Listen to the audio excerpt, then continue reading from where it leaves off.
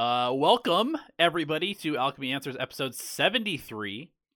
We have excellent questions as always, thanks to our wonderful Patreon supporters. If you haven't checked out our Patreon, you definitely should. We just did our first Patreon exclusive stream where we let the patrons select our heroes, and we actually played ranked role, so they didn't select our roles, but they selected our heroes. And boy, did we have some interesting games. Dude. Oh, I think you got an awful hero every time. I think Donnie was like support PA, support sniper, Yep. support position 5 Pudge. I was carry techies. That was actually our best game. It We was our won best that game. one. Yeah. We won that one. It was like 30-2. We destroyed that one. Yep. 18 minutes, 20 minutes, something like that for the GG. Yeah, it was quite the game. We actually that was like the one game where both you and I kind of went into the lane and we're like, okay, we have been screwed so hard by these picks from our patrons that we have to actually theory craft on the fly and figure this out because we don't want to get completely rolled and sent to low priority. So it was actually that was the game. really fun. That was It the game for the low priority for sure. If we're getting reported for any game, is Pudge techies safe lane. Yeah. But it was actually really fun. I enjoyed that one a lot. I thought we both kind of figured it out and played well. Dude, it's actually not that bad. Like legitimately, I could see some really edgy team running that strat and playing for like Techies 25 or something like that, just to kind of like throw a curveball. Because I was farming fast, dude. Mine's one. I would just mine a creep wave, one hit it, mine a stacked camp, one hit it, and it's like I had all of the mana to sustain that. I went Necrobook, so I had tons of mana. It was really good, actually. Well, okay, maybe I shouldn't say really good, but it was. There's like it felt not awful. Is what you mean to say, right. Compared to the other stuff that we were playing, for sure. Right. Storm off lane. I was Visage mid. That just felt bad. It's probably one of my worst heroes. Anyway, speaking of Patreon, let's get into the questions. First and foremost, we have our boy Slorkle.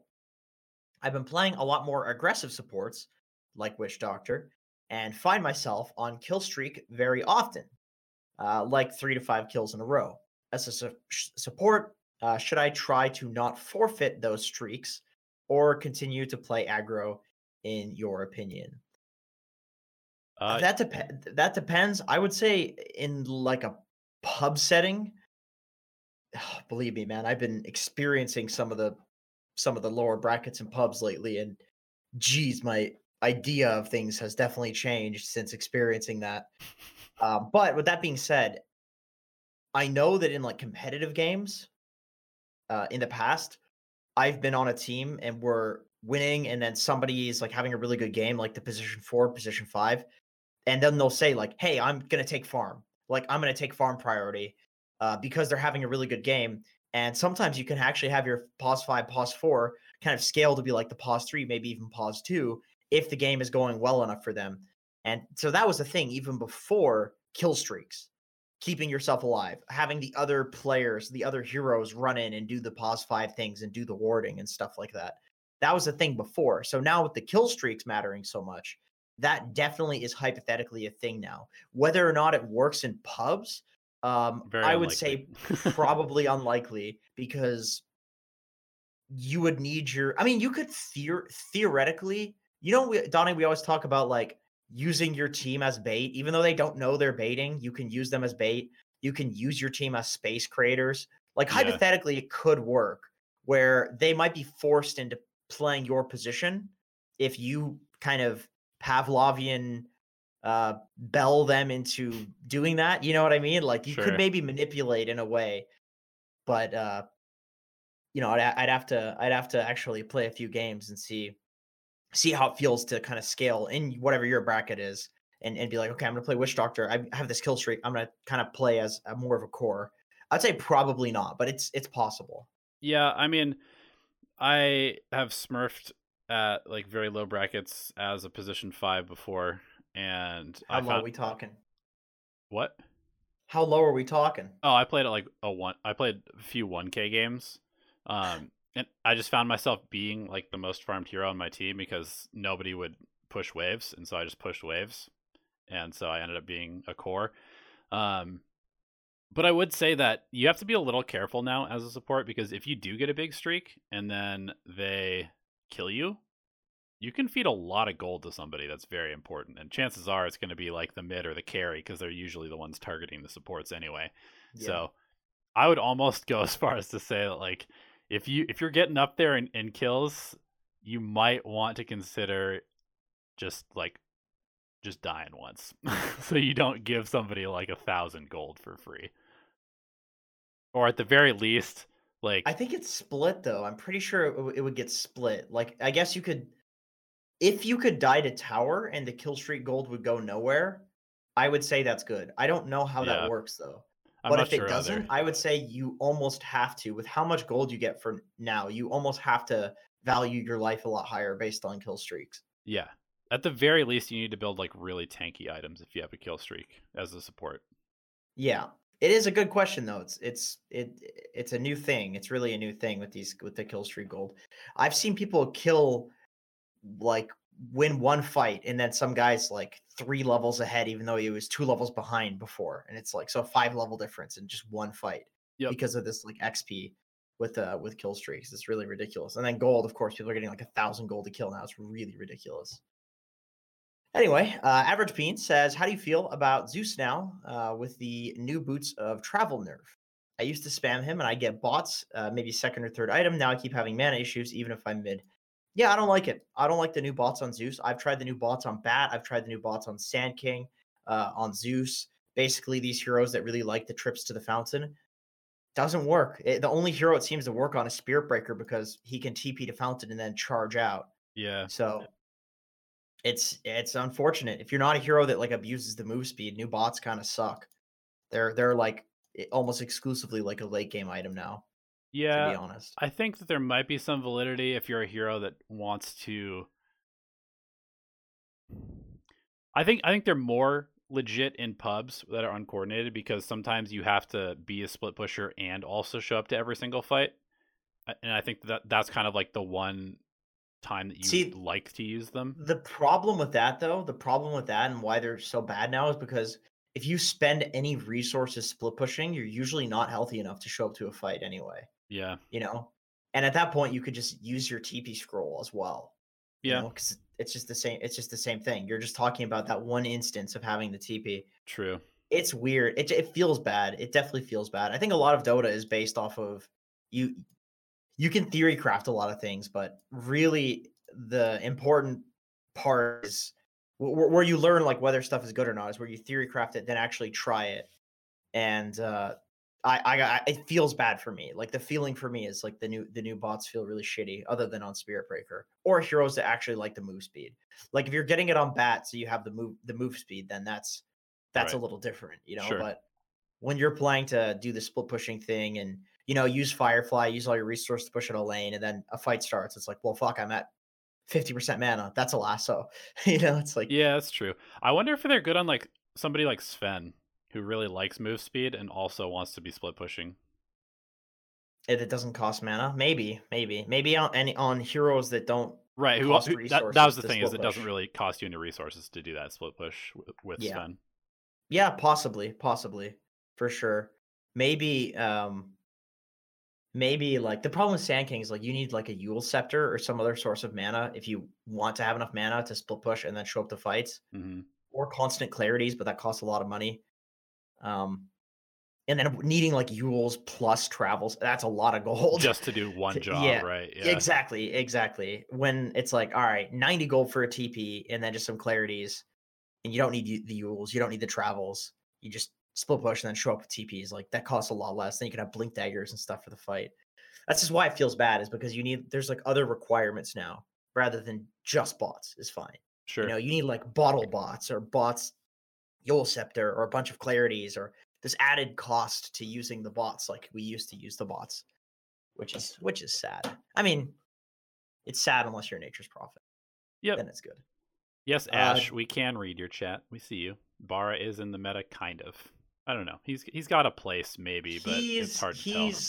he's in a weird place right now. I don't know how I feel about that here. I do know how I feel about that here. I feel like it's not that good. It's like 42%, 44% win rate or something like that in pro level pubs. I think people are playing it because it's really fun. It's this like fresh, new, ridiculous build people are doing that nobody's ever seen before.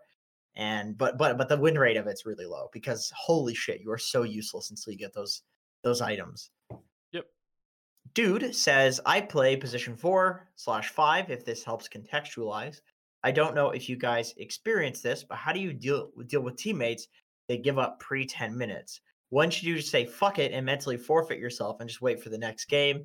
And when should you try and win despite playing 4v6? I have a pretty okay answer for this, but there's a lot more I need to read. I hate the 10 to 20 minutes before the game ends when your team half isn't trying and you're left wondering whether you should put any effort in yourself. On a related note, okay, I'll read this one next actually because we'll cover the first question. So, how do you play when somebody gives up pre 10 minutes? I think that you can mentally forfeit and give up being emotionally attached to the game without throwing. Mhm. For me, I just play to have fun. I just will go cut waves. I'll try to enjoy individual team fights. I'll just try to be silly and have fun with it. And that really works for me because in some of those games, we win anyway. We managed to actually win 4v6 because I mean, generally, if you're doing fun stuff in Dota, yeah, it might be a little throwy, but it's not as throwy as literally giving up. You know, you Right. can definitely still win, and a lot of the fun, crazy shit in Dota will actually is arguably better than the consistent stuff. It's like high risk, high reward, but a lot of the time the risk will actually pay off, especially in a game like that where it's already crazy. So that's what I would say. If somebody gives up pre 10 minutes, just try to have fun with like the micro of the game rather than the macro. You're gonna lose the game anyway. You know, may as well just make whatever minutes of it are that are left enjoyable. It's like let's say this is very morbid. Let's say you're told you're gonna die like 30 days from now. Like what would you do with the rest of your life? Would you just give up and just wait, or would you go and try to like do as Have as much much shit as fun you as could? possible. Yeah. Yeah, I feel like most people would just do as much stuff as they can, Yeah. tie up any loose ends sort of thing. That's actually a really good way to put it. I mean, one nice thing that I have discovered from those types of experiences is that you kind of get to learn the limits of your hero without any risk because like Which is fun. the game is already over potentially, but when they're like trying to dive you in the fountain or like they're so far ahead that it just seems like you can't really kill anybody, but then you get to just try and make like some super sick play without any real there's no chance that if you mess it up that you've ruined the game because the game is already ruined. So that can be really fun. I know that a lot of people are scared to make big plays or die in games, and that holds people back from their development on specific heroes. And so, if you're playing Morphling or something like that, and you're in a super hard game and your support sucks, and so you had a terrible lane, just try and figure out some insane combos when the other team's pushing high ground. Like, use that time to just push your limits without having to fear throwing the game as a result. Yeah, it's pretty nice. It's freeing. Yeah. You know, I mean, you see this in shows a lot that these characters that have terminal illness or whatever. They have a Money Heist has a character like that. I won't spoil it, but there's a character that's like terminally ill and he just does whatever the fuck he wants, doesn't give a shit what people say to him. Does and I mean, obviously it's a problem you'd like not to have, but also it does have some upsides in the fact that you just don't have to give a fuck. If you already know that the worst is going to happen, then what worse can you do? You can't. Doesn't matter if you go to the grocery store and embarrass yourself, or you do something cringy. You ask a girl out on a date or whatever, and she rejects you, and it's really embarrassing, and you fucking shit yourself. It doesn't matter. You're gonna be dead in whatever amount of time. And I mean, that can even be extended to like the human life. I mean, I don't want to go too philosophical, but you could take that approach with like the entirety of the human lifespan. It's like it doesn't fucking matter anyway. So do whatever the fuck you want. Anyway, very philosophical at this point. Let's go to the next question. On a related note, this is dude still. Are certain games simply unwinnable? Yes. I had a recent game where our carry third picked Morphling into AA, and the rest of the team was Silencer, me, Windranger. There you go. That's why you lost. Fucking Windranger, Silencer, core or support duo. Mirana, offlaner, also griefing. Pugna, that's okay. Pugna is definitely okay against AA, AM, Shaker, Lich, OD. Yeah, definitely, definitely. That's a very not favorable draft, and Yep. you can still win, but it's just a low chance.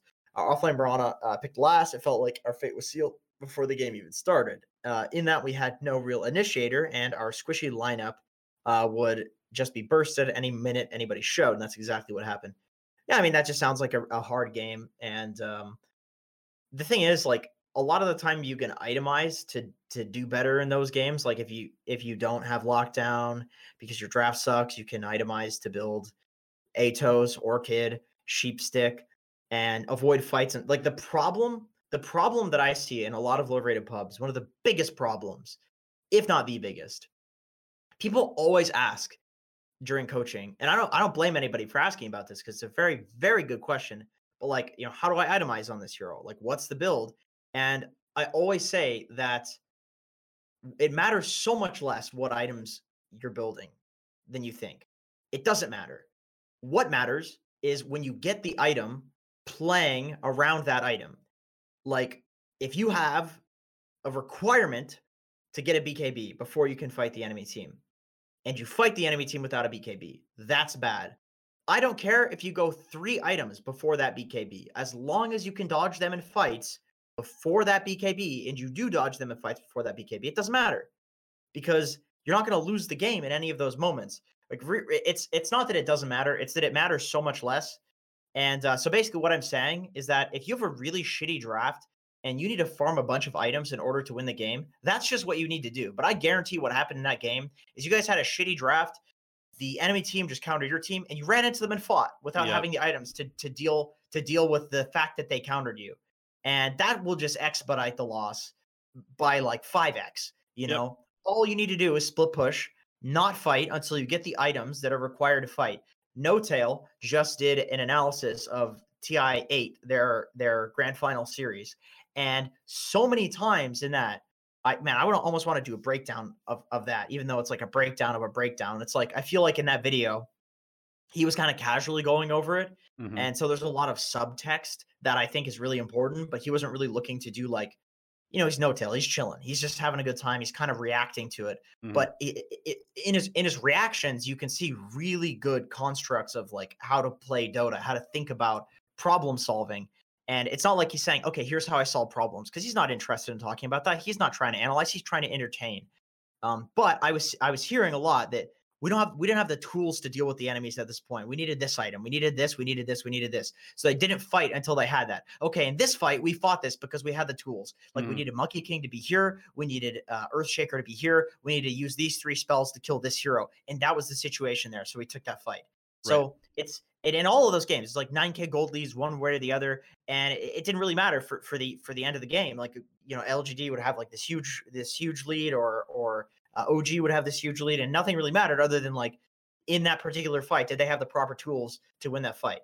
And if they didn't, they would take the fight and lose, or if they didn't, they wouldn't fight and then they'd win. It's like you could see this time and time again. And he would say like, okay, Enchantress, we need a vessel to kill this guy, unless we have these spells. Okay, we had these spells here, we fought. We didn't have these spells here, we dodged. We had a vessel, we didn't need these spells anymore, we fought. Even though we didn't have those spells, we fought because we had the vessel. So he's thinking about these timings and these items that they need to these tools to deal with the particular heroes on the enemy team. And that's how I see this game. When you give this draft to me, is that you actually need a lot of tools, because like they have the AM that counters the Pugna, they have the AA that counters the counters like the Morphling. You have Windranger, you have Mirana, you have Silencer. These are 3 like support heroes that basically have no lockdown. Like you guys are borderline fucking useless to your team. Like usually if you're going to have some Nature's Prophet or Silencer as a pause 5, like you need some Earth Spirit as a pause 4, right? You need something that can actually go in and do shit, because none of your heroes do anything. So what do you need? You need a bunch of items before you can do shit. But I guarantee you that in this game, there's tons of fights happening before those items. That just needs to not happen. Yeah. We made a video a long time ago called how to counter any hero in the game. I think I actually made it for Pugna originally, but we reposted it on Dota Alchemy. And I basically explained that you can counter through draft, you can counter through items, you can counter through playstyle, and gave examples of each one of those. And it's just kind of like you're setting your baseline of winning that game extremely, extremely high. Like, you have to play very well. You have to itemize exactly perfectly. You cannot take any bad fights. If you do all three of those things, sure, you can win. But chances are the game's pretty unwinnable because it's going to be hard to coordinate 5 random people to do all the right things all the time. So, yes, it's probably just going to be a free loss. But at the same time, you should think about how do you win these types of situations? Because let's say that you had like one extra good hero, but you still had like pretty bad chance of winning. Maybe it's only 70%, but 30% is not that small in terms of being able to win those games. And so it's always good to be able to like think about what could have been done better. Maybe you're a hero that normally never builds a Heaven's Halberd, but you're just against a bunch of right clickers. And if you just build a Heaven's Halberd, then suddenly they're useless. So if you're like a Zeus who builds a halberd and suddenly it wins you the game, is that bad? It might be a bad item like 100 times out of 101 times, but that one game that it actually mattered, it wins you. That sounds cool. I mean, Zeus Halberd actually sounds cool. I like that. It sounds high skill. No, sometimes that's what you need. I was gonna say, I actually think it's like higher than, for the sake of argument, and for making the point, yeah, like 70% chance to lose. Maybe that's like good for the sake of argument. But I feel like if you're good enough, if you're truly as good as you want to be at Dota, let's be real, we all want to be fucking good. It's a serious addiction. This dopamine rush that we get from Dota.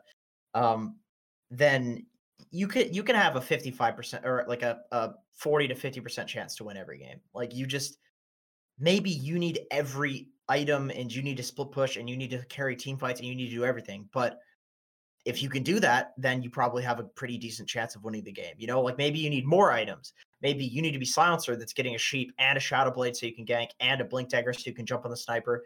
Maybe you just need all those items, but just farm for it and play to that. Yep. Whatever you think you need to do, just play to that. Dude says, some nights I feel like I have a limited pool of Dota energy. I'd rather put it towards games that don't feel like a waste of time. Can you guys relate in any way?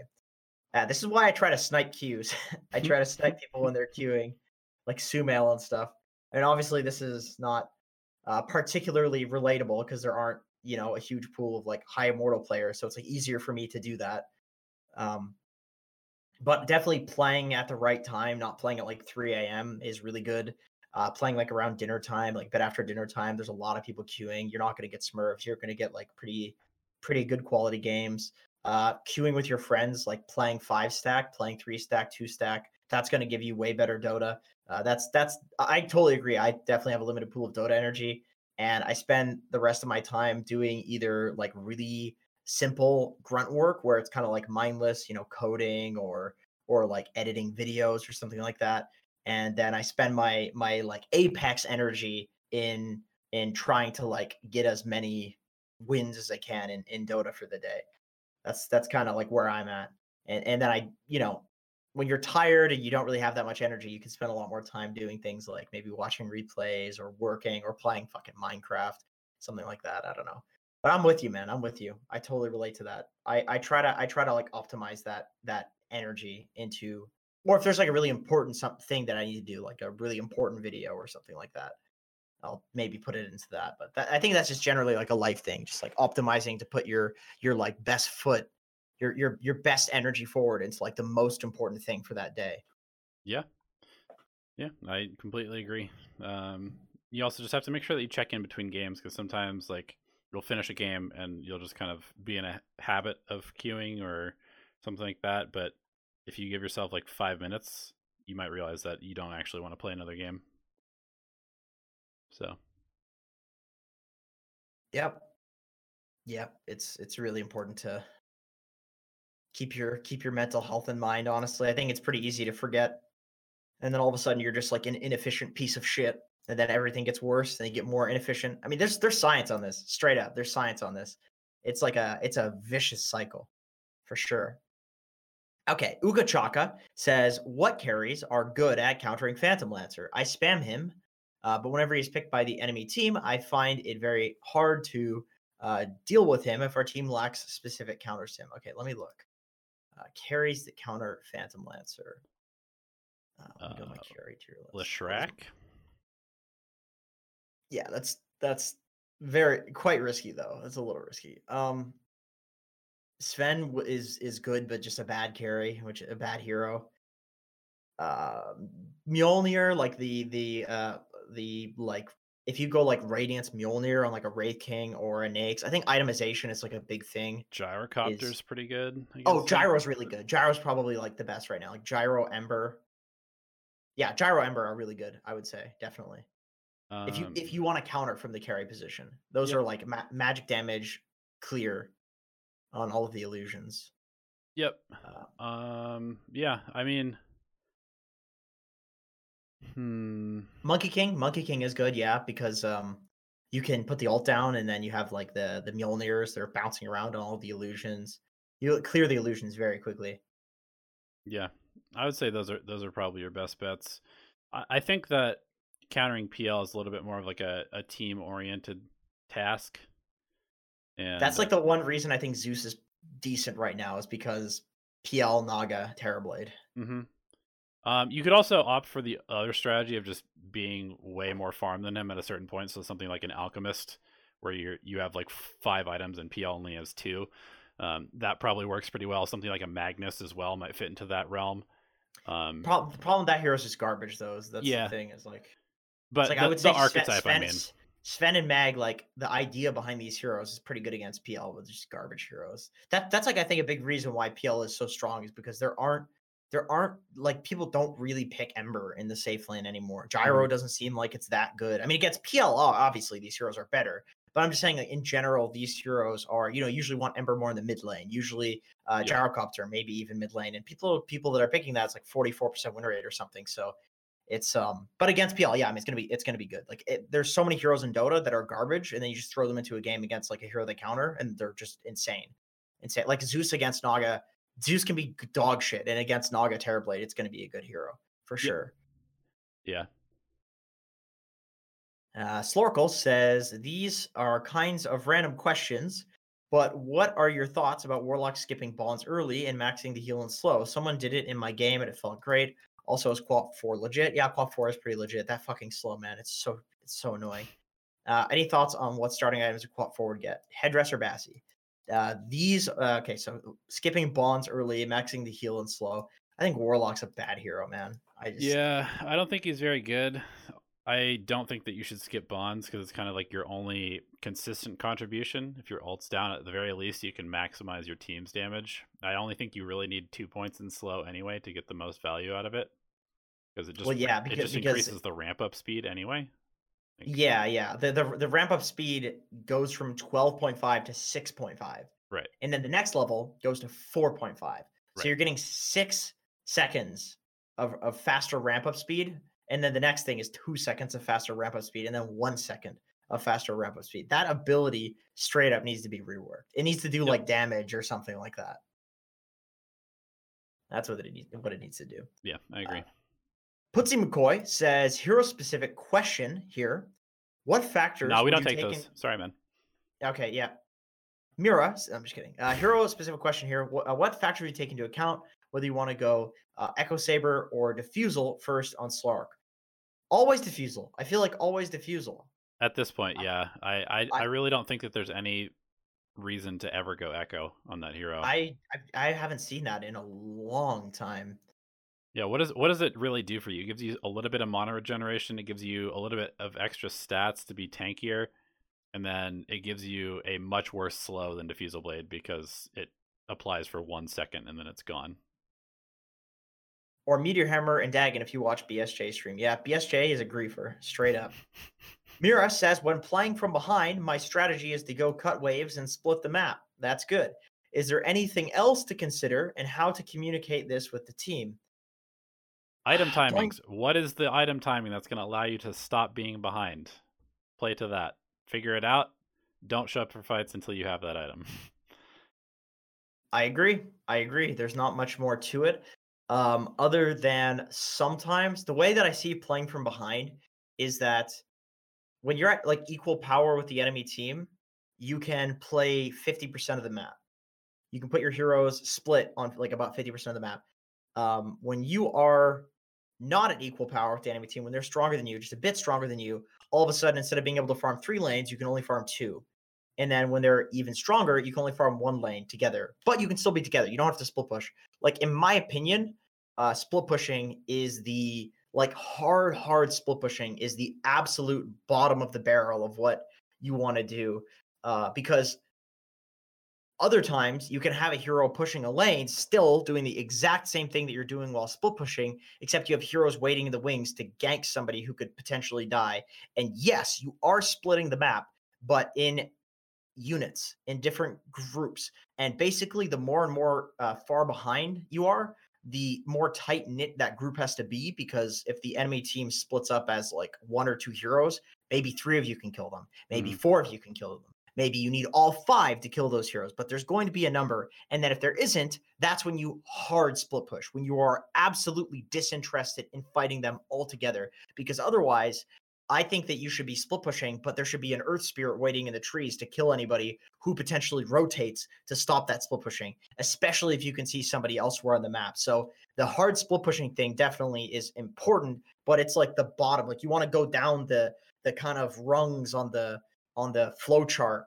There's no rungs on a flow chart, but you know what I'm saying. You go down the levels to the highest one possible that's going to get you the most, and then when you're so behind, that's when you do the split pushing thing. So I would say that in a lot of these games that maybe you're split pushing, it's possible that there's potential to actually do some ganking and stuff in there.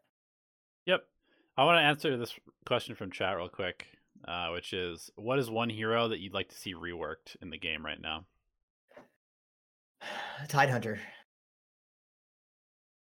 I think Tidehunter is boring. I think Tidehunter is quite generic, almost old Dota like. You know, really long ultimate, like Warlock. I feel like Warlock's like that too. Really long ultimate, nothing new, nothing fancy. He doesn't have a toggleable ability active associated with his passive. It's just a straight passive. You know, he's been the same thing forever. It's the same thing. I do like the fact that Anchor Smash now does your auto attack damage, and I think that was a nice change. I think that was a step in the right direction. I agree. But the hero's also garbage, and he's been garbage for a long time because the identity of the hero just isn't that good.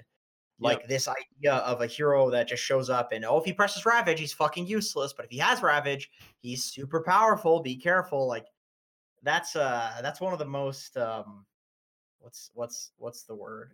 One of the most tired archetypes in my opinion. Like I'm sick. I'm sick of that. I'm sick of that. I think that's old. I think that's boring.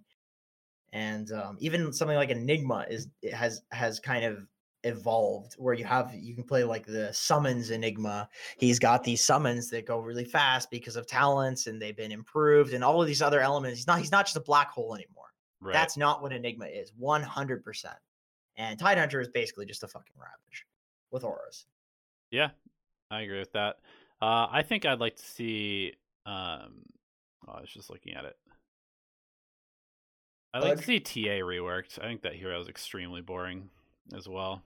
She does do the exact same thing in literally every game. Yeah, there's actually one build for her that's viable, and it's been viable that way for probably about 6 or 7 years now. So that seems a little bit old to me. Yeah. I think a lot of the time the reworks do happen on heroes who have been out of the meta for a long time, and they can't seem to get them back into the meta with like normal buffs. That's kind of where. So maybe Anti-Mage. I saw Anti-Mage in chat. People are saying Anti-Mage, and I agree that he's got potential. Well, then again, they did change the spell shield, so they did rework that recently. So maybe because of that, it's not going to happen. And they did give his mana break a percentage now too. So who knows? But I like the idea behind saying Anti-Mage, just because like she's like TA, same thing every game. Battle Fury, Manta Style, Abyssal. Right. That's always been the build. Yeah, it would be nice if there was a reason to use Spell Shield early and like be like this fighter that jumps in and counter spells and stuff like that. But there just isn't, because Blink Battle Fury is just way too strong. Yeah, the problem though is Anti-Mage is pretty good right now, so yeah. he's like decent tier. He's not well, he's griefing in pubs, but you know, if you're good at Anti-Mage, you're good at Anti-Mage. He's good. So Loival says, is Mirana and Bane a viable lane combo in any situation in the current meta? I don't think so. I think Mirana's a 4. I think Bane is Bane is a 5. So the problem is like these dual roaming supports doesn't happen anymore because it's very risky. If it doesn't pan out, then you just have 2 side lanes that are losing, which is really bad. So That's the issue. Like you could maybe do some offlane Mirana, but then who the hell is going to build the pipe and things like that? I Uh, don't I don't hate Greaves Marana, but yeah, it doesn't really seem to fit the rest of what the hero wants to do very well. yeah, it's like once again, we always say this in our tier list videos, like why wouldn't you pick another hero in that role that just does it much better? And you could like if you really want a super lane dominating off lane that is just the typical archetype for all of for the two roles and way better at lane dominating, it's like SK Lina. Like there's plenty of combos, Leshrac SK, Ogre Leshrac. Like there's plenty of kill combos that are really fucking good, except they fit the archetypes for off lane and support a lot better. Yep. Whoosh Bar says, I want to take your advice and spam one hero to get better, but I was always under the impression that draft matters a lot in Dota. Is it worth spamming the hero into counters? And if so, should I just first pick to make sure nobody takes the hero and leave the rest of my team to not get countered since I was going to pick it no matter what? I mean, that's a fine strat. I think that's perfectly fine if you're good at the hero or if you want to practice it. Like that's kind of, there's two ways of looking at it. If you want to practice, you get countered, you get really good against the counters. I would say like it depends on the hero. There are certain heroes that can just play perfectly fine into counters. Something like a Centaur in the off lane. He's just a generic stunning offlaner that can cut the creep wave. He's never going to have a bad game. If he has a bad game, it's because the Centaur player is not a good Centaur player. So I think if you're playing a hero that's like that, then yes, you can first pick it, and either they use everything to counter you, or and then you win because they've used everything to counter you, or they don't use everything to counter you and you get to have a normal game, or they pick like one counter and you just play safely and have a normal game, and that's fine. But it would depend. Like if you're playing Huskar first pick every game, that's different. Like that hero is way too counterable. That's the problem. Is like it depends on how counterable your hero is. I would say if you're around like the 50% mark for counterable in terms of like average percentile in terms of people can kind of counterpick you but not really, then that's probably fine to like first pick it, or just wait a little bit because maybe your team is also picking heroes that they don't really give a shit. Like if your team is highlighting like Lich Snapfire, does it really help to give them second, third pick? Right. Not really. So it just depends on what your team is picking as well. Yeah, I would also just say that if you're learning a new hero, it's probably worth it just to first pick it 2 or 3 times just so you see what counters you really hard. Like if you're not sure, and just like tank a couple losses and then be like, okay, well now I know I don't want to draft this into these heroes ever, if possible. Yeah. And if I do, then I have to itemize completely differently than I would normally. Yeah. That's why like the practice matters a lot, because of you need to learn like the proper item. There's a way to deal with so many counters in Dota. There's almost always a way. You can find some like hero spammer that's like, yeah, it's not a counter, and you just need to figure out like why they think that, because there's a reason for it. Right. Dara says, thoughts on which ranked mode is the best, classic or ranked rules? For example, is it better to play carry 4 games, then have to support once, for carry games, support once, etc., or to try to battle it out for your role in ranked classic? I suspect classic is better for making sure you continue to learn about every aspect of Dota by having to play some variety of roles. I would say that ranked roles is better if you can actually queue into ranked roles, which basically any bracket other than like high immortal you can queue into ranked roles, because it's literally banned if you're 7.5k plus. You can't even queue for ranked roles. So yeah, basically, like I think it's the reason I say this because I think it's more important to play with better players than it is to play a bunch of different roles with shitty players.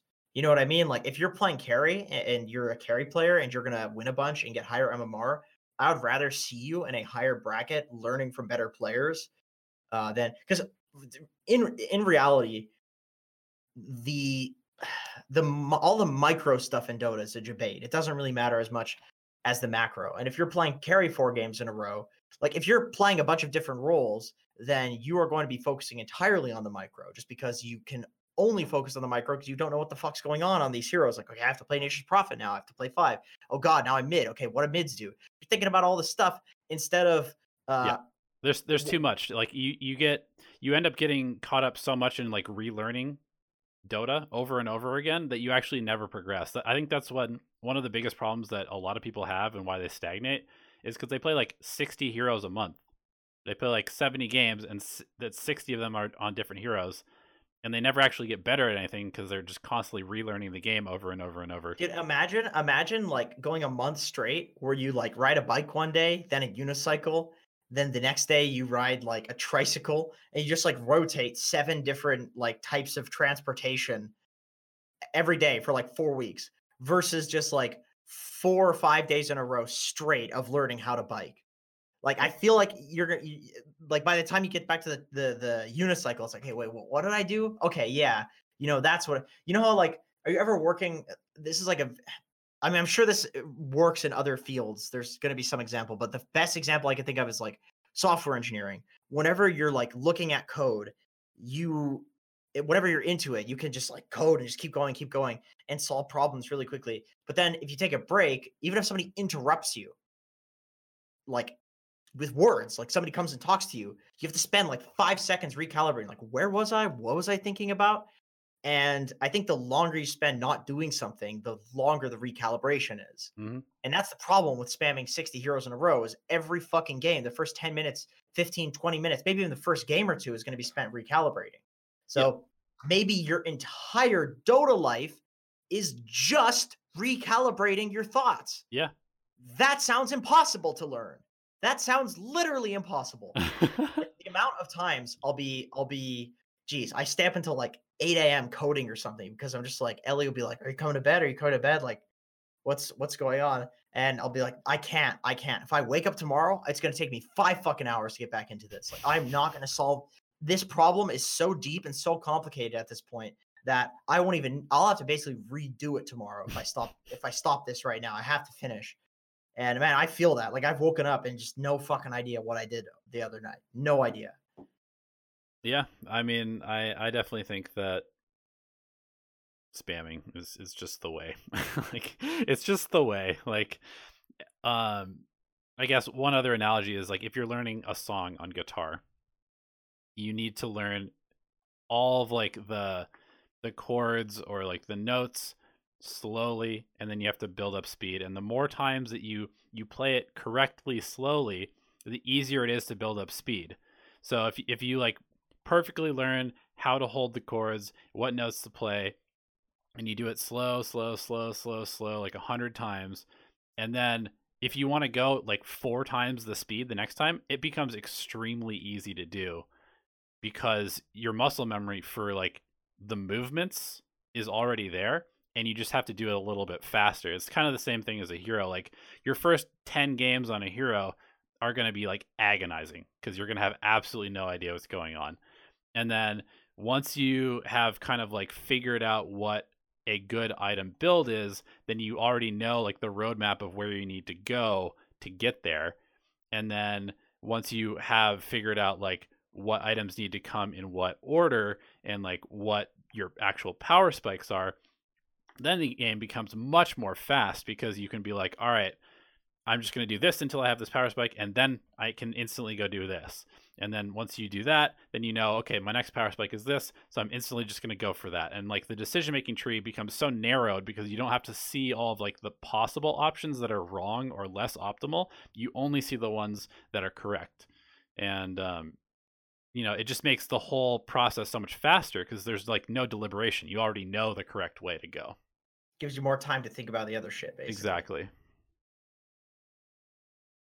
Yep. I think we talk about that quite a lot, that idea, but definitely with like the classic or ranked roles example, I think that definitely makes ranked roles more valuable for the same reasons.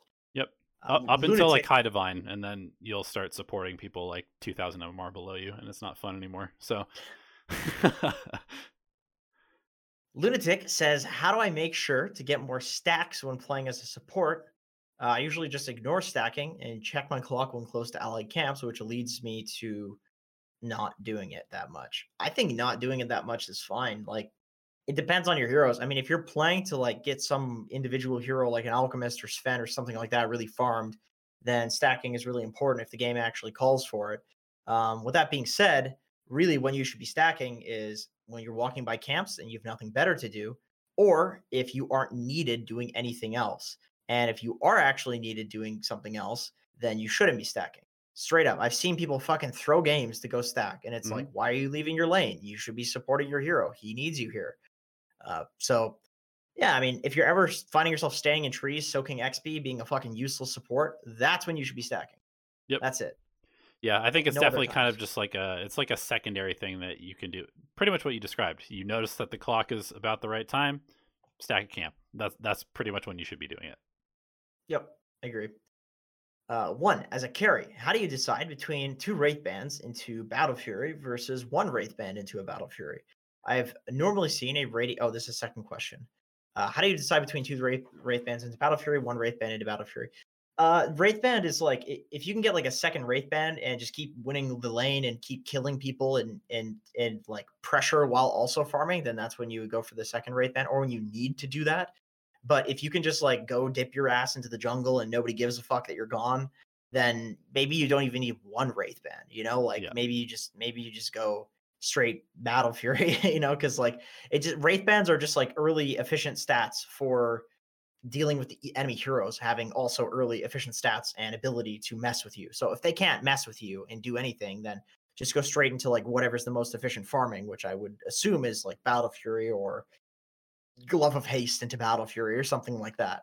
Yeah. Probably Battle Fury into Glove of Haste. But you know what I'm saying? Like that's basically the bottom line is it's just like it's just for a lot of pro players, it's like a feel thing. It's like they feel like they're gonna maybe need a little bit more stats before they can go leave to the jungle. So they get two Wraith Bands, or they feel like they can pressure really hard if they get a second Wraith Band, just because they have a ton of damage.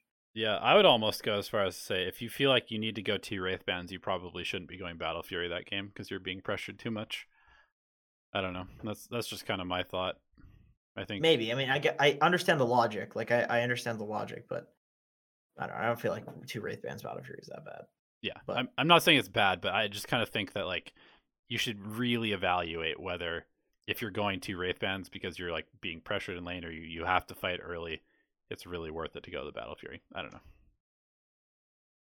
yeah, I think I agree with the logic. Like I said, the second question that Wink has is I've normally seen Radiance on Wraith King. Is there a reason for not going Battle Fury, even though he has crit like Jug and PA? When do you recommend going Battle Fury over Radiance and the other way around? The reason people go Radiance on Wraith King is because Radiance is like an anti-kite item. Yes. That hero runs around fights, gets like 2 hits off, and that's it. And then he feeds. So the reason like PA and Jug and these heroes get Battle Fury is because they have ways like Jug can just press Omni Slash and he's going to kill somebody from full HP. PA can jump on people over and over and over again. Wraithian can't do that. He's got like a He's one like, second stun. I'm coming, boys. Oh, It is the I'm it is the stunned. long dude. It is the longest stun. It's like got you. And then the stun's over and you hit somebody once and then they run away from you. Yeah. Radiance is like, I'm going to run at you and hit your towers. And if you engage in a fight with me, you don't want to kill me because I have this ultimate that respawns me. So I'm going to slowly DPS you. It's also nice to, well, then again, I guess the farming, getting the skeletons would come from Battle Fury as well. I mean, imagine Battle Fury Wraith King's not that bad, but it's going to do absolutely fuck all for you in fights, Yeah. which is definitely a problem. And the build that people are doing on Wraith King now is Battle Fury Manta Silver Edge. So the Manta is even more useless if you have a Battle Fury. So that's basically, yeah. When do you recommend going for Battle Fury over Radiance? Eh. Battle Fury Radiance is for heroes that just get kited in fights. That's basically it. Like it's like the anti kite item. I'm gonna take these slow fights over time. I'm tanky. Jug PA, not tanky. Don't want to take slow fights. They want to kill somebody in 0.5 seconds.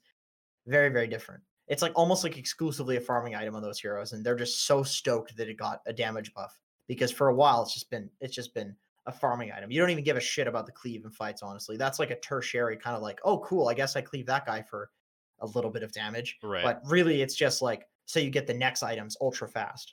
Yep. Wraith King's a disgusting hero. That is the most filthy carry right now in Dota. It's so fucking easy. I think it's everything. I think it's overrated, personally. I disagree. I think Have you it's played late game Wraith King? It outcarries Spectre, dude. It's nuts. I mean, I think it's overrated because I think everybody just thinks it's like the best hero in the game. I think it's good, but I think there are counters and people are just kind of forgetting that there are counters to the I honestly think it's just like a much worse alchemist than it used, like the old Alchemist. It's Alchemist, but slower because he doesn't farm as fast because he doesn't have Grievel's Greed. Except Wraith King actually outcarries an Alchemist for some fucking weird reason. I'm telling you, dude. I still think you just need to build like Silver Edge. Okay. So the reason I'm saying this is because before this, I was literally just watching replay after replay after replay of Wraith King losing and trying to figure out like what the easy counters are because everybody's picking Wraith King. And what I'm seeing is people that come online fast. So like cheese heroes, meepos, that kind of stuff. Heroes that bully him in lane because he doesn't do anything, and heroes that just like abuse the fact that he does nothing for 30 minutes and just destroy his team, like just kill everybody else. He's like probably the most 4v5 hero in the entire game right now. He's like almost worse than Anti-Mage. That's the problem with like the skeletons though, because if you're good at using the skeletons, you can cause so much. Like I've seen so many times good Wraith Kings in my games will like take a tier 1 or tier 2 with just skeletons and also be at the fight showing up to it. You know what I mean? I'm talking about pub players though. Like pub Wraith Kings are trash.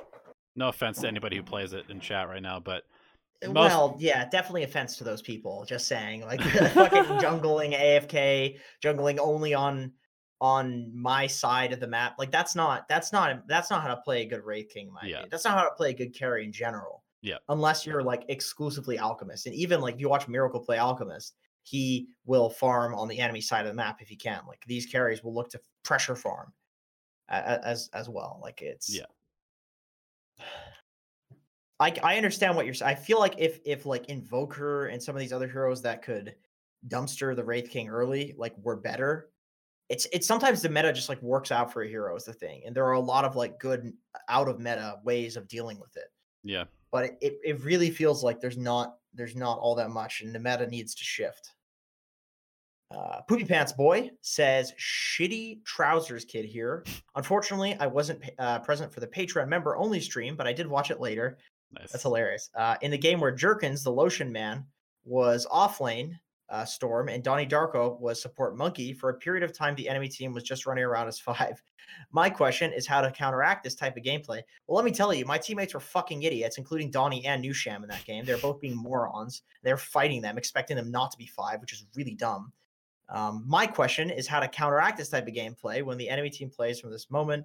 The laning stage is over until the game ends. When I solo queue, my teammates, sometimes myself included, have enough extra chromosomes to make an addition team member. So it's a bit like herding cats.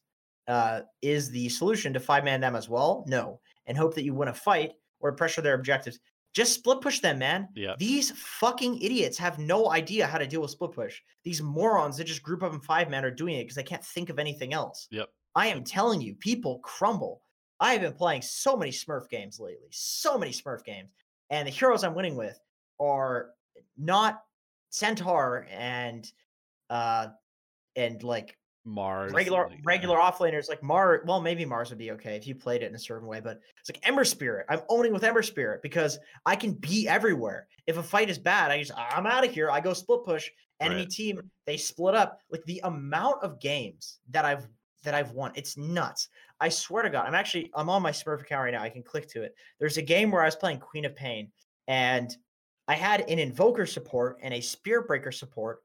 And they literally both just came to my lane and started taking my CS. So I TP bot and I went position 5.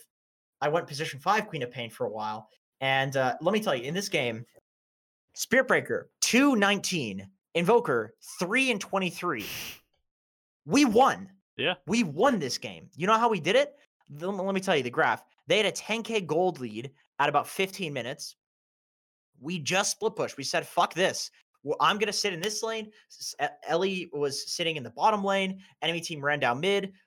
Somebody would cut the mid wave. Maybe I would cut the mid wave because I'm in the top lane. I can just dip over and cut the mid wave. It takes me 10 seconds. I don't give a fuck. I'm Queen of Pain. They're going to go on me. Sure, I don't care. I've got Greaves. I've got Blink. Good luck catching me, you know? And then I go back to the top lane, wait in trees. They run at me. They think they can kill me. And then they think that I'm gone. They split up. Boom. I fucking kill the person that thinks that I'm gone. And we did that over and over and over again for about 10, 15 minutes. All of a sudden, we had a huge gold lead. I had two teammates that had 42 deaths between them that were stealing my CS in lane. Position 5 Invoker that came to my lane and started stealing CS. Spirit Breaker that was literally charging in and feeding off cooldown, and we won. And you know why? Because nobody in fucking Dota knows how to deal with split pushing. Straight up. Split pushing is the answer. It is almost always the answer. When you are super far behind and the enemy team is just 5-manning, you never, even in a winning game, want to fight the team when they're enemy team when they're 5. Yep. Why would you do that? How could that ever? There are so many ways in Dota. It's like playing chess and not using your queen. Why would you do that to yourself? That would be fucking hard. Go play checkers if that's too hard. You know? Go play checkers. It's way easier. Actually, checkers can be quite complicated. I don't want to shit on checkers players. But you know what I'm saying, you know? Also, I think it's really important. ability. It's really, really important to define split pushing, because what I see when people are behind is everybody just defaults to hitting jungle creeps. They're like, well, we can't fight them, and I don't want to be, I don't want to be vulnerable, so I'm just gonna go hit jungle creeps. No, you shove the wave, and then you run or blink or teleport, whatever, to the next wave that's also spawning, even if it's like halfway across or halfway farther down the lane towards the enemy base, and you kill that one instantly. Suddenly 2 creep waves. That's like a full minute that the next creeps have to walk to even be able to pressure your tower. You know, one of the most frustrating ideas, storylines, like things that people will always argue in like the lower rated games is my teammates. What do I do when my teammates aren't doing anything? What do I do when they're jungling? There are 3 lanes. One of them you can't go to. The mid lane, that basically doesn't even count as a lane because it's a fucking death sentence to go there. You can push one wave, then it's in front of the enemy base. So that doesn't count. There are 2 side lanes. One of them is going to be controlled by the enemy team. That means there is a single lane that needs to be split pushed. One lane, and you are one person. All it takes is you. And in so many of these games, literally fucking nobody does it. Yeah. And that's the problem, is that nobody does it. You can have the greatest control of all of your games because there's only one lane you can go to and you're one person. I don't want to hear that bullshit about my 4 teammates are fucking idiots. Let them jungle. Who cares? More lane farm for you in that one lane. Yeah, 100%. That's the thing. It would be so different if there were 5 lanes in Dota and there were like 3 or 2 lanes that needed to be pushed. But there are 3 lanes. One's the mid lane, and it's baby dick length, so it doesn't even count. The other one is where the enemy team's going to be. So that means there's one place that somebody needs to go, and then everybody hits the fucking jungle. That's the problem. Yep. Yeah. Uga Chaka says, as a carry, how do I deal with uncooperative supports in the lane? Support yourself. Yep. The type that never pull, even if I ask them to, never give me solo levels, is a solution to make an earlier rotation to another lane. Yeah, dude, give them the lane. Say, okay, you want this lane so badly? Fucking have it. Go jungle, go rotate, go play the game. Break the laning stage down. Don't play the lane. For a while, you can like do your own pulling. Let them soak, because even if there's an idiot sitting there soaking, you can kind of go hide behind them, and then the enemies will go on them, and that's pretty cool. Like you can use your. Once again, I'm sorry for getting so like into it today, but I'm so bored of this idea that, and this is not you, Uga Chaka. This is nobody. There's no patron, obviously. This is from me playing in this bracket that I'm experiencing this and experiencing people bitching about this to me, who's like, they don't know I'm a Smurf, so it's not fair. I'm not gonna say that or some shit because that makes me a huge dick. But it's like, oh my God, if only I could say this. If only you knew that, like, I'm doing the best I can, man. This got me to 7.5k MMR. So you're so fucking wrong about your teammates being useless. Like, this is what I do that got me to the high rating. So you're just wrong. You just have to be by definition. Yep. Anyway, so all I'm saying is that you can use idiots. It doesn't matter that your teammates are idiots. You just need to be smart. You need to figure out how to use your fucking idiots to your advantage.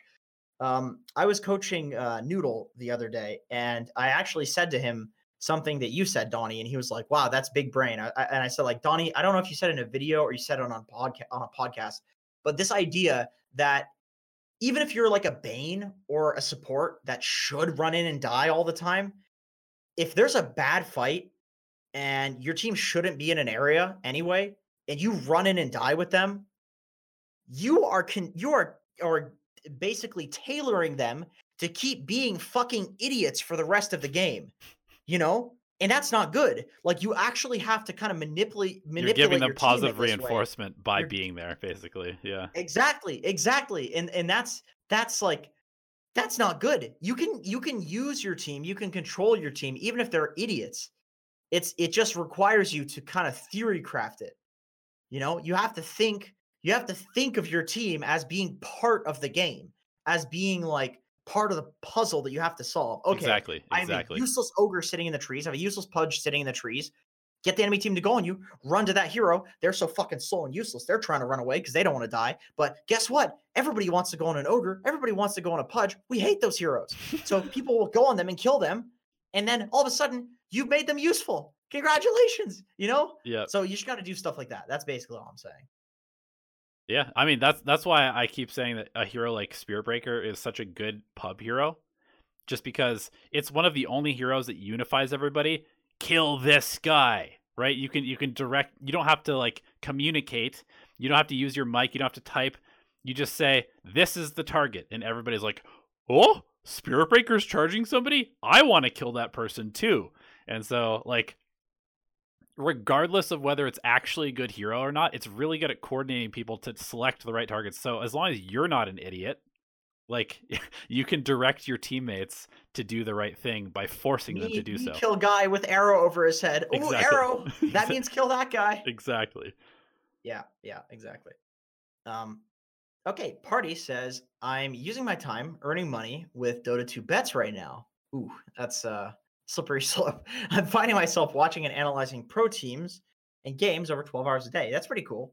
When I was watching Arteezy's Ursa versus Crazy, it looked like he was straight up feeding, but after most of his deaths, EG either came back with a little net worth or grew their lead. Once he was diving the enemy tier 1 super aggressive, everyone saw that he was trading his life for support for so many TPs, which made the enemy troll run across the entire map to get back to farming. Do you think this is um, do you think this is or this and kills only giving significant gold when feeding kill sprees makes tactical feeds even for the carry pre 20 minutes worth a lot more than we usually think? And do you think the comeback gold should be a thing again? Watching teams that are 20k ahead getting wiped 2 times in a row, only losing 3k net worth lead feels super wrong. In addition, they can kill the team that is behind once they get the killing sprees, makes them even richer than they were before. That's true, man. I was losing the. Okay, no, I was. Remember the game we played on stream? I was Visage, Mm-hmm. and they were. Let me even go to that because I'm going to check to see what the network difference was. They were crushing us. We were getting demolished, totally eviscerated. Let's see. I think every lane was losing. We had a guy that was like basically grieving. So they had like a 15k gold lead, and I was 5-0 just because I wasn't showing up to fights. And somebody on the enemy team killed me with a 15k gold lead and got 1,000 gold. Yeah. They're like dumb. they're like level 23 owning Lena, killed me for 1,000 gold just because I didn't die. I wasn't even owning. We were losing. I just didn't die because I was split pushing. Oh god, it felt bad. So yeah, that does feel pretty wrong, but it's interesting. The fundamentals of Dota have definitely changed because of these gold calculations. So I'm very interested to hear that you have noticed this in actual programs because I haven't watched that. I should probably start watching the tournaments that the LA Major just like see what's going on. But yeah, that's really interesting, and it sounds like depending on the gold calculation, that could definitely be worth it. Like But basically, we'll what he's saying is essentially like feed them a streak so you can kill them later for it. not necessarily feed them a streak, but like just dying to make space now is a lot more viable even for a carry because your net worth is not calculated into the death. Yeah, I also want to say I'm looking at this lineup by EG against Crazy, and it's just awful. Like, there's probably a reason Arteezy was feeding because the rest of his teammates couldn't really do anything. They had a Sand King who had a terrible lane and a Mirana support. So Sand King Mirana as a lane, which is kind of meh. And then they had an Oracle as their other support, and then they had a Dragon Knight as their mid. So it's like, until these heroes get to like 15-20 minutes into the game, they kind of have no impact. Yeah, this is true. This is true. Jenkins, this is from SDFS25. He says, "What are the 3 top offliners in the world today? What's the difference between you and them? Is it worth buying the Gamers Class video of Ice Ice Ice?" No, unless they sponsor us. They keep sending us fucking emails though. Like, They were trying to sponsor us, but they were then, trying to sponsor yeah. us, and then we made an account to log into their site to like see what it was like. And now they're just spamming us with emails. And honestly, I gotta say, I'm not a fan of the emails they're sending. They're kind of mean. Like they sent one about Crit. He did a guide on there, and they're like, "Crit might be the best player to never win a TI." And it's like, whoa, what the hell? He made a guide for you. Why are you saying that? Like, come on. That's just weird, man. But I don't know. I would say Gamers Class video of Ice Ice Ice, probably not. There's so much good free content out there that I would just say, I mean, it's easy for me to say this, but I would say, you should just support the person that you like that's making content, whether it's like a streamer, because you can just go watch Ice Ice Ice stream, Yeah. You can go watch Gunner stream or Monkeys Forever or, any of these players, BSJ, and they're going to tell you what they're doing and why. And for God's sakes, all of OG is streaming. OG is releasing all these videos on YouTube. They Yeah. just did a breakdown of TI8 where No Tail looked at it. That is so much more valuable than anything that's going to be produced by some producers that don't know anything about because Ice Ice Ice didn't produce those videos. And this is nothing against Gamers Class. It's just that there's a lot of good content in Dota right now. Like Yep. so many people are streaming, so many people are making YouTube videos. OG starting to come and do YouTube is one of the best things to happen to the Dota scene. Like, I'm so glad that they're doing that. It is some of my favorite. I'm actually watching Dota content. I don't watch Dota content. Dude, I mean, they're being rewarded. Like, it shows. People want this stuff, but they're just giving it away. Like, why pay for it? I mean, good for their brand. Like, they're really good for their brand. All of these masterclass, masterclass.com, like, yep, that's like the non-gamer version, right? Right. Gamers Class is literally just copying Masterclass. Like, they took like the same color scheme, the same branding, all of that stuff. Masterclass.com is basically just like a website where they've essentially paid like the toppest, uppest, mostest tier of somebody in each field. So like Steven Spielberg teaches how to direct a film. Is he actually really teaching how to direct a film, or is it basically just like a 2-hour rambling of his thoughts on like what he does? It's not really a class, right? It's not really teaching you how to direct like Steven Spielberg. It's just him cashing in on like $100,000 check for 2 hours of his time. That's the problem. That's the problem, is that Ice Ice Ice didn't produce the guide. He was getting a paycheck. Yeah. And the people that are producing the guide, unfortunately, don't know the difference. Maybe I'm wrong, but from my experience, usually with these sites, they're a producer. They don't know the difference between what's actually good advice and what's just normal advice. Like, a lot of people that don't play Dota would think that last hitting is a very complicated thing that nobody knows. Oh, you have to kill the creeps to get the gold. Oh, people don't know that. Everybody fucking knows that. There are things that like we as Dota players know that just even general gamers like wouldn't know. You'd have to play the game. And a lot of these like producers, these video makers, they don't play the game. They have a job. They're a video maker.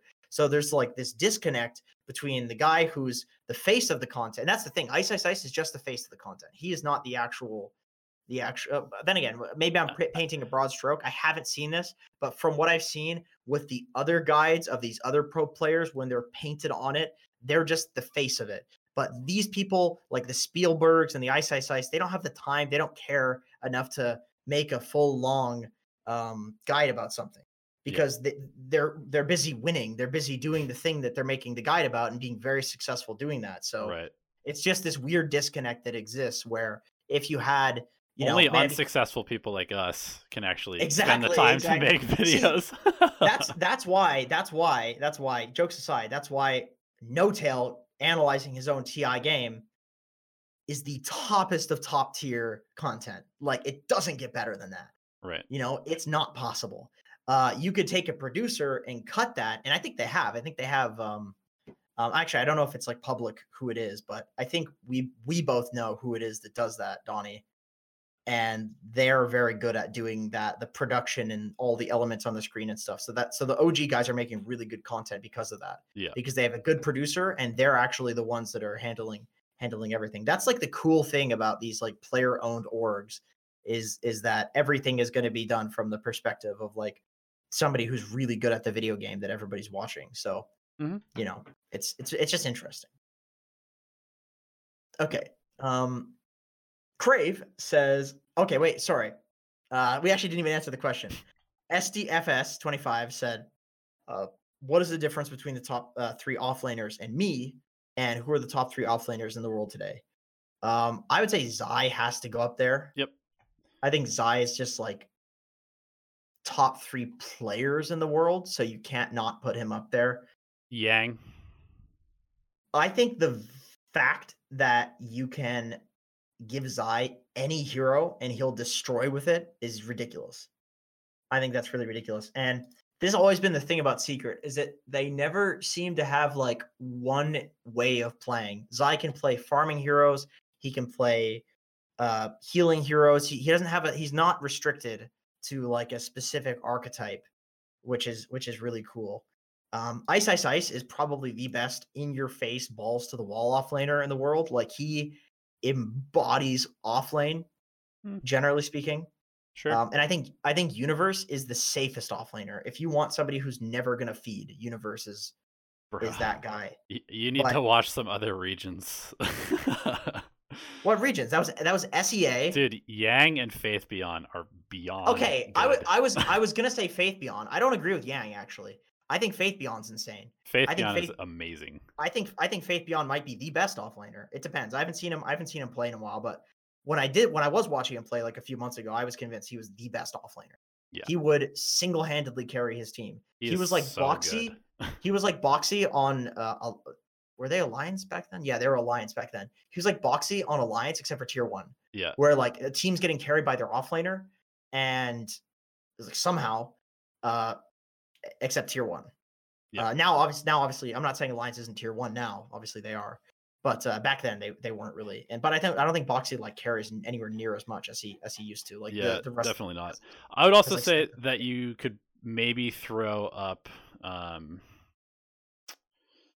Jesus, I'm like forgetting everything that I start. Oh, I was gonna say mid one, just because I would say that mid one is top 3 player in the entire world, or like he was before he took a break, and he looked really good when he came back. I don't know if he's necessarily a top 3 offlaner, but as a player, I think he's like unbelievably good.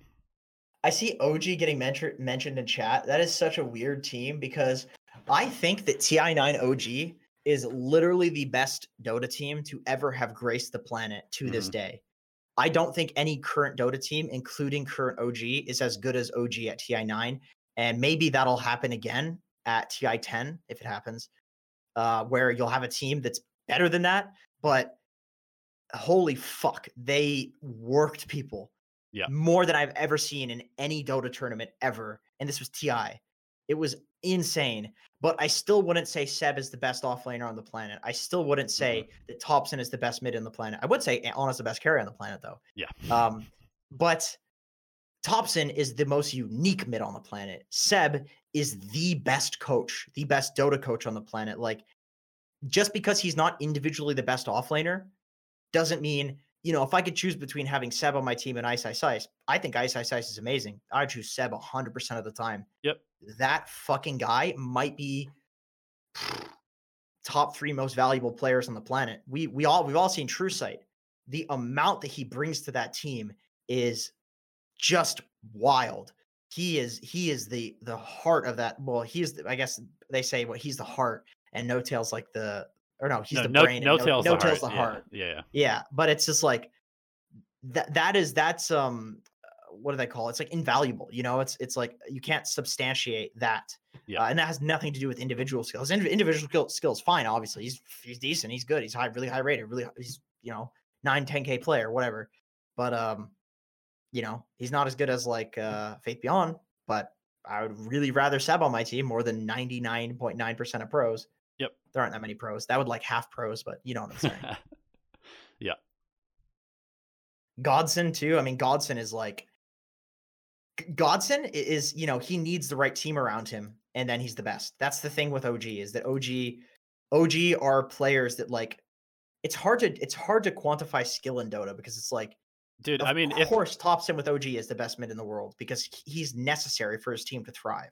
yeah, You but know, but if he was on a team that wasn't as down to be as balls to the wall as he is, he would just feed every fucking game. Like, yeah, he'd for sure get kicked. He'd for sure. I mean, people didn't take him seriously at all, and yeah.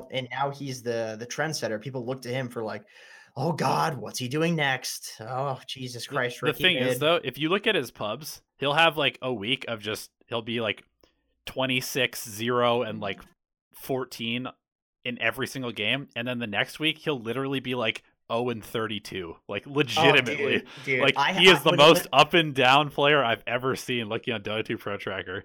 when they were in NA, I played with them a few times, and Jesus Christ, games against Thompson either felt impossible or just the easiest thing. Yeah. He would just be feeding relentlessly. I remember Mason like dodged Thompson.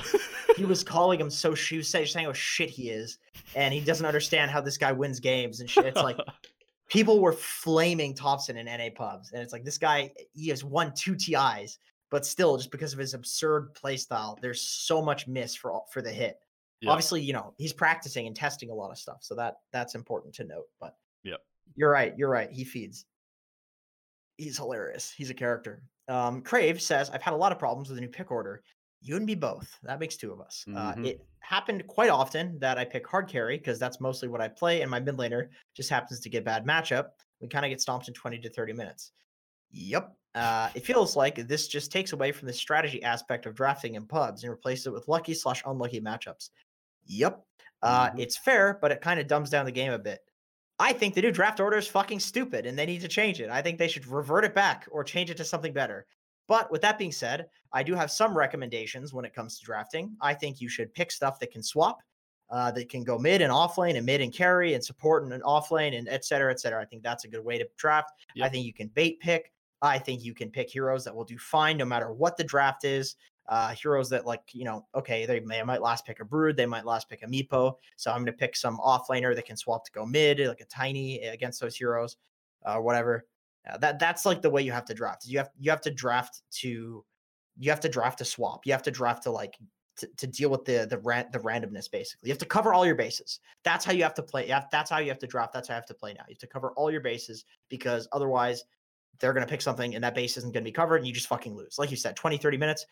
I don't even know what to say about those games. You just need the right items. But yeah, sometimes you can't even farm them. Yeah, games are so stompy right now. I feel like because of the draft order, I really, really don't like it, to be honest, because you just you can't, if you're a support or if you're an off lane, like you're not allowed to wait, really. Like you can't. It's so cut and dry. Hard support, regular support, off lane, carry, mid. Every game. That's all it is. Before you could be like, oh, I'm going to first pick like mid Lina, but it could also be a 4 and it's going to be fine, right? And now it just really does not feel like there's any flexibility in terms of who picks first. And sometimes you get lucky and people will pick and you're allowed to actually think about who you want to counter the other team because they have to show you. But yeah, I am really not a big fan at all of the new drafting order at all. You just don't have to think about it. Like it's your chances of winning the game with thinking. Either you need to really overthink it, or you just need to not think about it at all and just play. Because like you said, sometimes somebody will pick first. You just randomly like, oh great, my mid pick first, so now I get to counter pick in the off lane or something like that. Right. Like that can't happen if the enemy team is stupid enough to not pick their mid first as well. That definitely can't happen. But it's just straight up luck. It's just luck. I would almost say it's like luck. important to just have like the Dota Plus because at least then you can see what people might be picking. Like, yeah, I agree. I totally agree. Dota Plus has been a lifesaver. It's like, oh, they got a Meepo Brood picker on the enemy team. I'm banning Brood. I'm gonna pick a counter to Meepo. Yep. GG, just like that, Hockey Leaner says, one sec, actually. Okay, so yeah, Hockey Leaner says when you replied to Lou, said part of the reason it is bad because it fails. They just dominate and push 2 lanes. What has made it not viable? Whereas, wait, what is it? When you replied to Lou, lunatic at LEU. For God's sakes, Hockey Leaner, what the hell? You're not linked. That doesn't link to anybody. He's April Foolsing me. What has made it not viable? Is it because small change to creep gold? I think he means stacking. Who All right, knows? Hockey. I'm Just- gonna need some clarification on this one. Just move on. After dropping 1K MMR due to a good amount of reasons, says, oh, Loey Val. Oh, okay. Is Mirana and Bane viable lane combo? Oh, the Mirana and Bane combo. What has made it bad? They just dominate and push 2 lanes. What has made it unviable? Is that the question? The Loey Val question about Mirana and Bane? We'll just read the next one while I get clarification. He's writing something. So after dropping 1K MMR due to a good amount of reasons, says Jestraga, from Ancient 1 to Archon 4. Wow, GG, that's fucked. I started climbing again, Legend 2 at the moment, because basically my enemies are so bad currently. I'm currently playing position 4. I used to play position 5, and I find that my main problem is to be underfarmed. When is a good time to farm as a 4? I tend to buy even more wards than my 5s because they're usually terrible. Well, that's fine because as long as you're not spending. The thing as a 4 is like I think you should just be doing 4 stuff, and if you're somewhere, you can just put wards like as you're doing stuff. But I wouldn't say go out of your way to ward stuff. That's one of the worst. Even as a 5, I think that's a bad thing. Is like going out of your way to go ward somewhere really far off. Like I think you have to be realistic about where your wards. And a lot of people spend waste a lot of time trying to like do warding shit when it's really just not that good. And then you end up really underfarmed because everybody should get farmed. So when's a good time to farm? Whenever there's like a free lane, I would say that's whenever there's like a free lane somewhere and you don't want to fight. Usually it's like the 4's job to go take that lane. That's the way that you get farm. You farm as a 4 when you're doing something that's very good on the map in terms of responding to the enemy team's pressure. Like the enemy team is just fucking you in all lanes. It's like you can't fight anyway. Okay, I'm just gonna go as a Phoenix, sit in trees, and fire spirits the bot lane. Oh, now they're chasing me. Oh, crazy stuff happening. Great, your cores are now farming. Good, you've done a good job, but you're also farming. That's when you want to farm as a 4. Yep, exactly. Hockey Leaner says this is Loey Val, having 2 roamer type heroes in a lane. Oh, okay, I see. Having 2, so a Bane Mirana support duo. I think the reason that made it bad is because that's a good question. People have gotten a lot better at laning. I think probably the patch that fell off was like the deny patch, where denying reduced the amount of XP that you got by like a shitload. Right. You like had to have somebody in lane with you. Otherwise, 2 heroes versus 1 hero, you're going to end up super underleveled. Yeah. And now like you've the gold that got like since then it's been changed, but it's been replaced with other stuff. So it's still denies are still really valuable. I think people have gotten better. I think that's honestly it. People have gotten a lot better. You can't have 2 heroes leave lanes. Somebody will get totally destroyed. Also, mid is way harder to gank because it used to be like Bane would come up, Mirana would come down to the mid lane, they'd kill the mid laner, they'd go back to their lanes, or they'd wait until the mid laner TP'd back and kill him again. But now mid lane is like it's almost entirely like shove wave, go jungle, shove wave, go jungle. Yeah. So there's like no mid laner to gank anymore. I think it's exactly what you said, Hockey Leaner. People have gotten way better at punishing. Like it's always crazy to look back and see the shit that people got away with. Like I would encourage you guys, if you haven't done it, if you've been playing Dota for the past year and you're legend or you're ancient or whatever it is, decent, slightly above average MMR, go like a TI1. It will look like below your fucking bracket. I guarantee you'll be like, what is this? Yeah. Na'Vi is fighting for no reason. They don't even have a creep wave. They're just diving towers. Roche is up. Nobody's going for Roche. Like there's so much bullshit that happens. Nobody's pulling ever for no good reason. Nobody's cutting, even though that was perfectly viable back then. Like nothing good is happening in those games. It's just everybody's gotten so much better. Dota's gotten so much better as a whole. The average like 3K player is way better than back then. If you took like let's say the current Team Liquid lineup, like Insania, Boxy, those guys, and you put them up against Na'Vi from TI1, they would probably 3-0 them like 25-4 every single game in kills. Dude, you could just cut waves against a team back then. They wouldn't know what the fuck was happening. They'd be so confused. They'd be like, what do I do? I'm going to run 2 supports at this. Oh no, they're killing. Axe is killing me because he's level 3 and I'm level 1. Like, nobody would have any idea what to do. Okay, we answered Jestraga. Hockey Leaner has another question, actually. We're ending out with 2 Hockey Leaner questions. That's going to be the end of the stream today. With my archetype of supports, I am best at playing, which of course is save heroes. What would be the best heroes to draft around them? Okay, heroes to save basically. Some classical ones are like Death Prophet's really good, Glass Cannons, SF, Terror Blade. Not so much Anti Mage because he kind of like plays on his own, but PA, Gyro if you have a really good Gyro player, Medusa if that wasn't a dog shit hero. You wouldn't want like a PL because PL like saves himself. Basically, any hero that lacks that and that just wants to not get kited and just wants to not have stuff cast on them is really good. So for the Morphling, most part, Huskar. yeah, Huskar, DP, Terrorblade, TA if she's snowballing. Not so much Drow 'cause she wants to sit in the back. She doesn't really like get in there and benefit that much from like being saved because she doesn't want to have to be saved in the first place. Yep. So heroes that want to get in the enemy team's face but can't because their glass cannons are the best. OD, that's another classic. Yep. Well, we listed a bunch of really good ones. You wouldn't want something like a life stealer saves himself. He's fine on his own. So any hero that's like lacking that ability to save themselves and is a glass cannon, usually like that's the them being so squishy and easy to kill is the reason that they're balanced. So you can make them imbalanced by buffing them. Right. That's Ricky. kind of the idea. Yeah. Maybe. Not so much. I would say Ricky's a little bit like Lifestealer now, where he can kind of Sure. get in and out and save himself. Like he doesn't want to really play like hitting people in their face. He's like jumping in and out and doing stuff like that. But Ricky's definitely better than like a PL or something like that. It's more that he's more like in the middle or a Meepo or something. It doesn't make any sense with those heroes. Yep. Anyway, we're out of questions. Thank you as always to our Patreon supporters as well. You guys are amazing.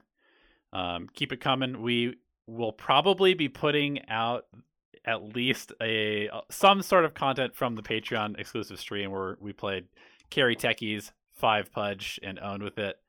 And the patrons controlled our heroes, basically. They picked what our lanes were, so that's why it was. And if you want to be part of that, patreon.com/Dota Alchemy, any tier of support gets access to that stream every month. So anyway, thank you as always for tuning in. Alchemy Answers 73 signing out. See you later.